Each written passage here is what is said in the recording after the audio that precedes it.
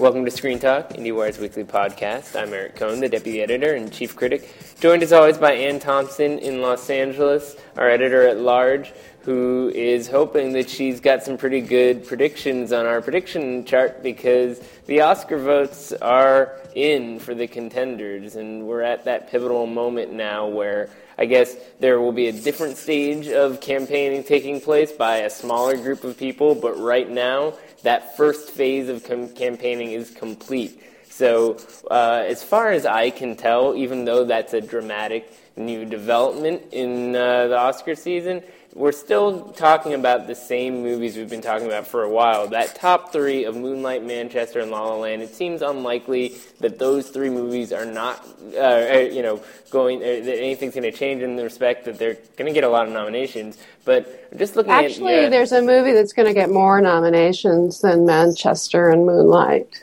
Lay it on us, Ann. It's Arrival. Which is always I've always been a believer. Yeah. I always believed Denis Villeneuve would be one of the 5 director nominees, and he did get a DGA nomination. And Eric Heiser got a WGA, and it's on the PGA top 10.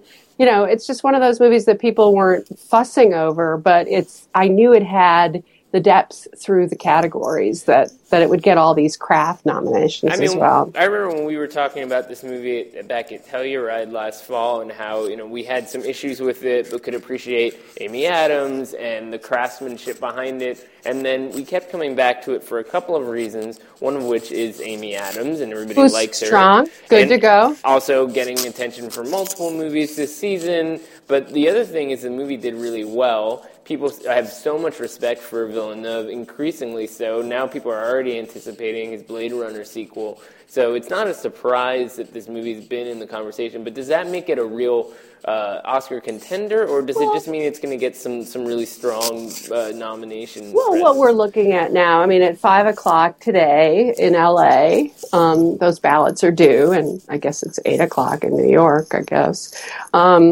If it's the same time. But basically, what are we predicting in terms of the number of nominations? La La Land could get 11 or something, or 9, somewhere in there.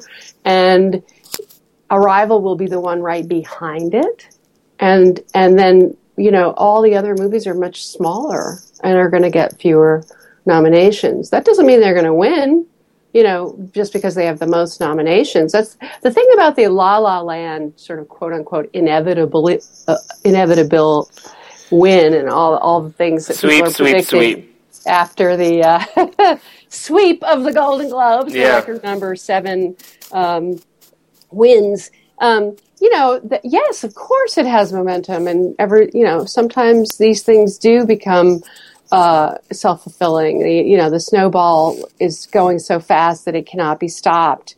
But I don't know that Manchester or Moonlight couldn't catch up with it. Well, at the very least, I'm super, super skeptical of Manchester above all because I talk to a lot more people, not just Academy members. So this isn't entirely a empirical analysis, but Manchester is the one that it would be shocking to me if it was really the front runner in all these categories, because outside of Casey Affleck, I hear very mixed kinds of reactions. And then Moonlight I just feel like this kind of, even though it's very different from Boyhood, I feel like a similar kind of vibe where it's like, it's so well respected, but it's also the kind of movie where it's shocking that it's gotten this far, but it's not the same. It's not mainstream. Yeah, it's not a consensus movie. La La Land seems like a consensus movie. I'm not arguing with that. But I was glad to see that you think there's still some fire in the Hell or High Water machine, because that's a nice discovery of sorts from last year. Not that anybody there in that movie is a newcomer, but it was a cool kind of under the radar genre movie when it surfaced at Cannes last May, and has consistently been a part of the conversation in more and more interesting ways since then. No, it's in there. I think it's in there, and I think that the fact that Garth Davis got a DGA nomination for Lion is a strong indicator of how well that movie's doing and how many people really like it. Well, it's basically everything that Weinstein is pushing, right? I mean, right. It must be benefiting at least a little bit in that sense that it's their movie this fall. So people are looking at it, but that doesn't mean they're going to like it. And Hidden Figures and Fences are benefiting from a very, very strong late year box office surge. So a lot of people have just watched those movies and they're fresh in their minds. The movie that doesn't seem to have much traction is Silence, the Martin Scorsese movie, which some people were really surprised when he didn't get the DGA nomination. I never thought he would, because people don't like the movie. No, I mean, it's not the kind of disaster in terms of reception. Well, it's a notable failure. Well, no, but failure is too strong a word. I mean, I would say like something like Shutter Island, which I thought was a fascinating experiment in many ways. It was one of the weaker kind of late period Scorsese. Agreed. This one is a cut above in terms of craftsmanship. It's a beautiful, elegant movie, and I admire it for many reasons. But when I say noble failure, I mean it doesn't work. It's not a successful movie in any way. I mean, I'm not just talking about the box office, which is negligible, and to be expected that it would be, because it's an art film. But there are too many people who find it impenetrable and painful to watch. So the one thing I would say about the people who seem to be really in the conversation here is that they all create these really absorbing worlds that you want to be a part of. Even something like Manchester might be seen as sort of dreary or depressing, but it's consistently engaging in the sense that, you know, it can be surprisingly funny. There's a real sense of place. La La Land is a similar kind of thing. You know, this vibrant musical world that goes from one scene to the next in a seamless fashion. Moonlight's the same kind of thing. So I think that there is something to be said for that. That, you know, voters want something, or at least a lot of traditional movie viewers, I think, want something that they feel comfortable sitting through from start to finish, not something that portrays, an unpleasant existence of some sort, which is why I think some of the other contenders that may surprise are notable. Something like Nocturnal Animals, which had this kind of hilarious surprise with Aaron Taylor Johnson getting Best Supporting Actor. Nobody even thought he was going to get nominated for that. And then he got nominated by BAFTA as well. So they're not, the crazy Hollywood Foreign Press are not entirely crazy. I mean, that we've been talking about how that movie is kind of a mess in some ways, but then when you really think about it, maybe there's something about it that's the opposite. You know, that it's a mess by design, the way that it jumps from this imaginary story and the woman who's reading it, and plays off of those two things, and people seem to be more respectful of that conceit than meets the eye. I still think it's sort of ludicrous, but maybe it's ludicrous in a way that actually works for people. I'm just sort of I'm surprised. No, that was always true. There were always big supporters of Nocturnal Animals and big detractors. That's the thing about that movie. People feel strongly about it, one way or the other, which is a positive in the sense that all you need to get a Best Picture nomination is like 300 people to be putting it at number one, So, for all we know, there are a couple of movies on the cusp, that could sneak in. A lot of people are sort of excited about Deadpool, which keeps cropping up. But Best Picture, that would be just that would be beyond insane. and people are making way too much of the fact that it got the first time director nomination from the DGA. That doesn't mean anything. It means it was a good first time director effort for a movie on that scale that was such a peculiar kind of superhero movie. But talk about a film that divides people. I mean, it makes... I like Deadpool. I think Deadpool's great. I like it too. Movie. But also the Academy isn't going to go there. If it got into writing, maybe. But the thing about that's in the adapted screenplay category, and two of the WGA nominated original screenplays are moving over to adapted. So that gives it more competition. And one of those films is Moonlight. So Moonlight will definitely take a slot. The other one is by Loving. The way, can I just say about the Moonlight thing? That strikes me as total BS. That Moonlight isn't. A lot of people were confused about that because it was based on a play. It was based on a play that was never performed. I mean, that's why they put it up. That's why the Writers Guild accepted it as an original. Right. But I see why the Academy would consider it to be adapted. It's adapted from somebody's play. I just find that, I mean, it's when does something start to become a thing if it's never actually been realized as that thing? You know, it wasn't a published play. It wasn't available anywhere You else. can argue with them, but that's where it is. And then you mentioned Loving. Loving is more about the fact that they lifted so much dialogue from the actual documentary from Nancy Pajerski, so that's why that happened. And those are both movies where you could really see them getting some traction in the screenplay categories. Versus more for Moonlight than Loving. Loving is a much as I love Loving, it is clearly losing momentum. There's no question about that. You know, it had Ruth Negga, Joel Edgerton. They're not necessarily getting in there anymore. Well, I mean, as a movie that is very sweet and sentimental, and I don't mean that in a negative way. I think I like also the way it's very understated. Why don't you say it's romantic? It is romantic. Well, it's romantic and sentimental is a negative word. Well, it does have a certain sentimental tropes that I think are underplayed in nice ways, but you know, up against Hidden Figures, it seems like it's sort of been obscured to some degree. You know, that movie... It's very difficult to keep that kind of momentum. And talk about sentimental, and people by the way. Definitely think it's too long. People think it's too quiet, you know, whatever. Hidden Figures isn't nearly as good a movie as Loving, you know, objectively speaking, she said. But if there were such a thing. But you know, there's no question that Hidden Figures is playing better. Yeah.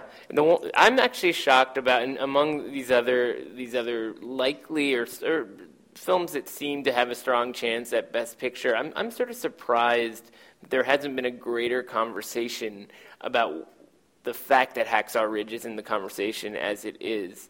I mean, it's well directed. I'm not a huge fan of this movie, but the second half of the movie, if you look at the second half of it, is incredibly well mounted in every way, and I think Andrew Garfield's performance will go through.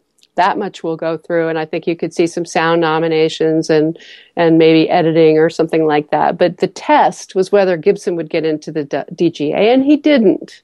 And I don't think he will with the Academy either. It would be a big but the surprise. movie might make it. But it's possible that the movie would make it. But yeah. So in other words, it's not a major contender, but it's definitely in the conversation for major categories. It's got a shot. But then you have your long shots, and something like 20th Century Women. That's not a movie, doing as well, but it might do better with like the Academy than with the other groups. I read this extraordinary Tad Friend piece in the New Yorker about Mike Mills, and it made me realize, you know, this is not a kind of esoteric indie director the way he was when he made Beginners. I mean, he really is widely respected by the industry, not to mention the fact that, you know, his lead actress is married to Warren Beatty, who's saying nice things about him in the article. I mean, it just seemed to me like, you know, that this is a movie that is just really well liked, even though it hasn't done, you know, amazingly well while it's been out there. It does seem like there's an awareness. You're not wrong. I'm making a bet that 20th Century Women is going to do better with the Academy than it's done with some of these other groups. It was also not recognized by BAFTA, you know, and the WGA didn't go there. So I'm assuming it could get in, but it's a bit of a long shot right now. I guess what's strange to me about that is that you would think that a movie like 20th Century Women would be so well supported, especially because, you know, it's got so much going for it, whether it's, you know, what the movie's about, the world that it creates, the familiar faces and the way that those things are liked. What was it about this movie that would hold it back, whereas, you know, Hell or High Water gets so much more traction? All right, so Hell or High Water is a very straightforward, conventional in a way, genre film, and very well done, very well directed. That's a director who could sneak into the directing race. I'm betting that it will be Garth Davis, by the way, who gets that fifth slot, that it won't be any of these other people we're talking about. But if someone else were to get in there, they do go foreign quite often. And by the way, Garth Davis is Australian. He's not one of us. But the Scottish director, David Mackenzie, could get in there. But as opposed to 20th Century Women, 20th Century Women is really very oddly made in a non-traditional structural way, with lots of cells of anecdotal pieces of storytelling and lots of different media all mixed together in this very patchworky kind of way.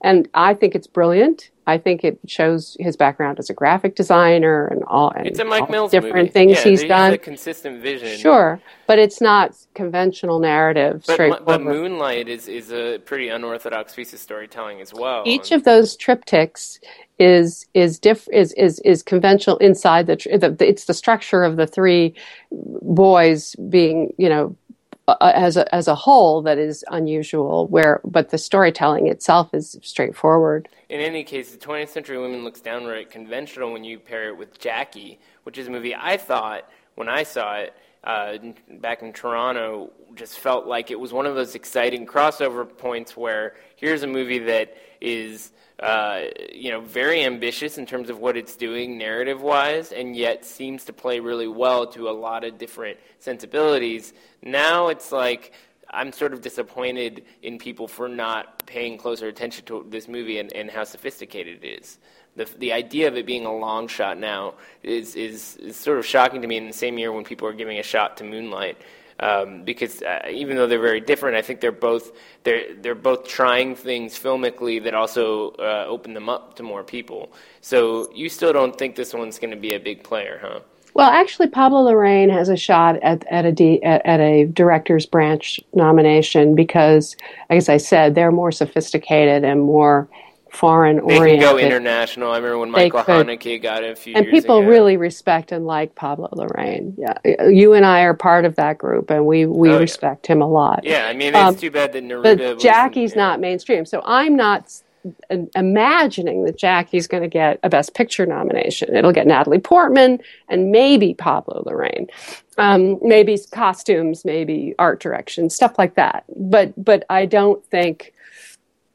Maybe score. I mean, Jackie does have a number of different strong elements that the different branches could reward, but it isn't as accessible to people as Lion or Hidden Figures or Fences or Hell or High Water, which are the ones that are sort of vying for those slots now. Right, and the idea of accessibility being this the barometer for what makes the cut is both frustrating and predictable, I suppose. Eric, there's if you were there are 24 branches, okay? And each one 24 categories, 17, I think it's 17 branches. And each of them is going to go with what they know and what they understand. But these are movie people varying levels of sophistication and size. So the actors are the biggest with like 1,200 people, and then and they can be considered mainstream. And then you have all the crafts, which are pretty sophisticated in their sensibility. But then you have things like, and then the writers and the directors are the most sophisticated, predictably. And then you have over on the other side, the executives and the publicists. There's a branch, the publicists branch.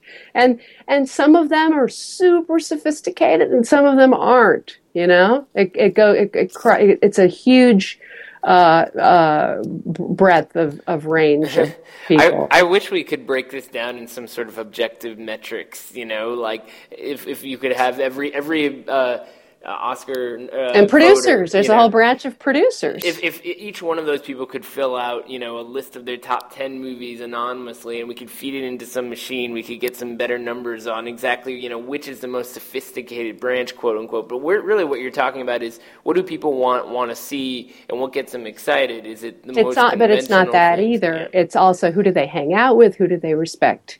Collegially in their little world, who's the costume designer that everybody really looks up to? Who's they know everybody by name. Which music composer is the most impressive? And then they hang out with them at these lunches and these Q&As, and they obviously, what happened with the Golden Globes back in the day is that Aaron Taylor Johnson spent a whole day wooing them, right. and they fell for him. I thought it was actually kind of fascinating to watch the Golden Globes through the cutaways to the people who didn't win during different award speeches. Like to see Damien Chazelle give a speech, and then a cutaway to Kenneth Lonergan, where it's like, Chazelle, I think he's a super talented young guy, and then you have somebody like Lonergan who's had clashed with the system so much over the years, but this wildly respected writer of sorts, and lose to this newbie. It makes you wonder exactly, how the system works in the sense that it doesn't necessarily reward you for sticking with it all the time. Well, there's a lot of this push and pull between veteran and younger. In a way, you could look at it that Kenneth Lonergan is a playwright who's based in New York, which is a relatively small pool of people.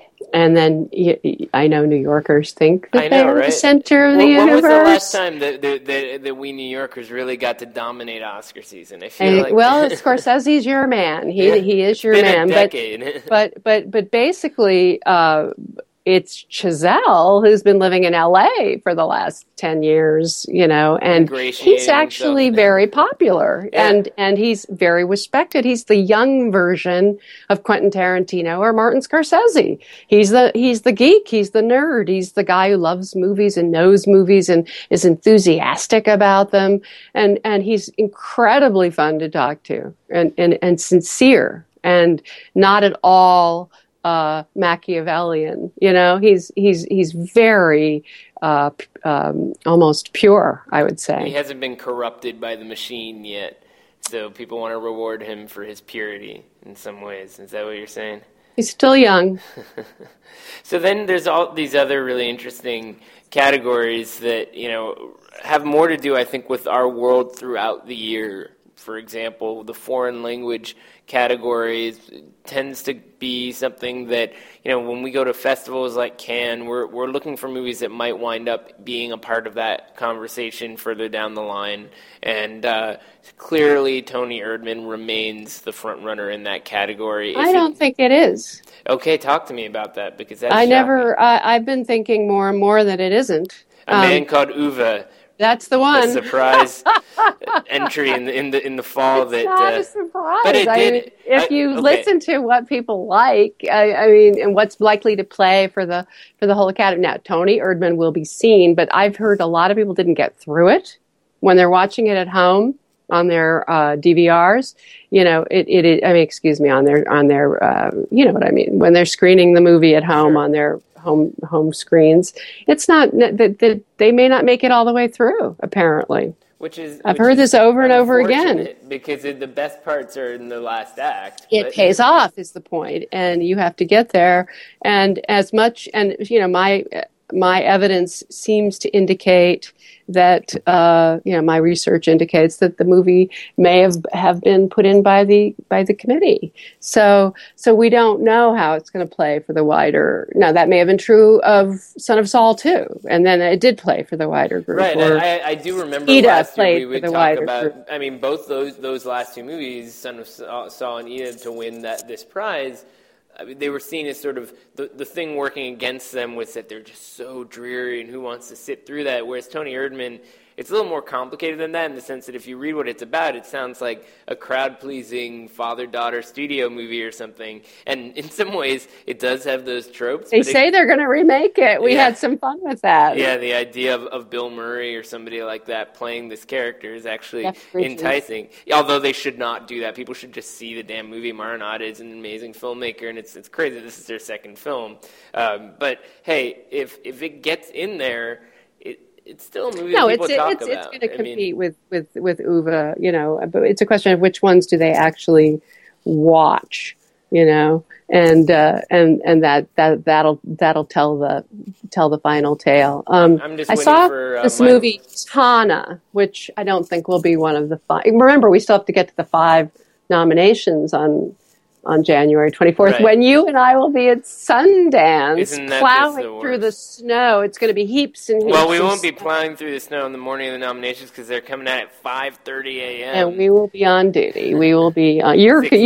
I get to do what we call analysis, while Eric has to do the quickie story about the snubs and surprises. Well, hey, it allows you to get familiar with what actually made the cut after months of contemplating different possibilities. I remember one year when I thought that James Franco got snubbed for 127 Hours, and then somebody was like, no, he totally got nominated. I mean, it goes by really quickly, and then it's over, and then all of a sudden it's like you have to reassess where things are at, while also still, you know, in my case, playing the role of somebody who's sort of like, well, let's also look at the bigger picture. Although I will say that I did, last year when the nominations were not during Sundance, I missed that feeling of the duality of it, where it's like, on the one hand, you're still talking about award season, and it's gathering momentum more than it does at any other point in the year. But then at the same time, you have to think about all these new movies. And that's one of the things I really like about going to Sundance, is that it kicks off your year by giving you a whole crop of new stuff to talk about. It's impossible, really, to go to a festival like that and not wind up kind of looking ahead to a whole new year and all these movies that are going to go, you know, you can kind of travel around with. I mean, last year with Manchester, was so obvious. Manchester went all the way. Yeah, no, everybody knew. But there were a lot of docs, too. That's the thing about Sundance, is that the doc side introduces, you know, Gleason, Camera Person, O.J. Made in America. You know, there were, I think 0 Days was Berlin, but Sundance had a huge number of the docs. It's a legit platform for nonfiction. I mean, the fact that Camera Person got the reception it did at Sundance, they put it in the New Frontiers section rather than the normal documentary competition or something like that. It really stood out, and in some ways you could actually make the argument that really is what launched that movie into the world, so that it wasn't treated as some sort of experimental collage or whatever, and a serious documentary that's been rewarded by that community. It won the Cinema Eye honors rather than OJ earlier this week, which I thought was I was very pleased by that. It's been, you know, she's been steady as they go, and I'm sure she'll get in there. But there are a lot of returning filmmakers coming back to Sundance. One of your favorites is going to be there, Alex Ross Perry, and one of my favorites, Gillian Robespierre, is back with Landline.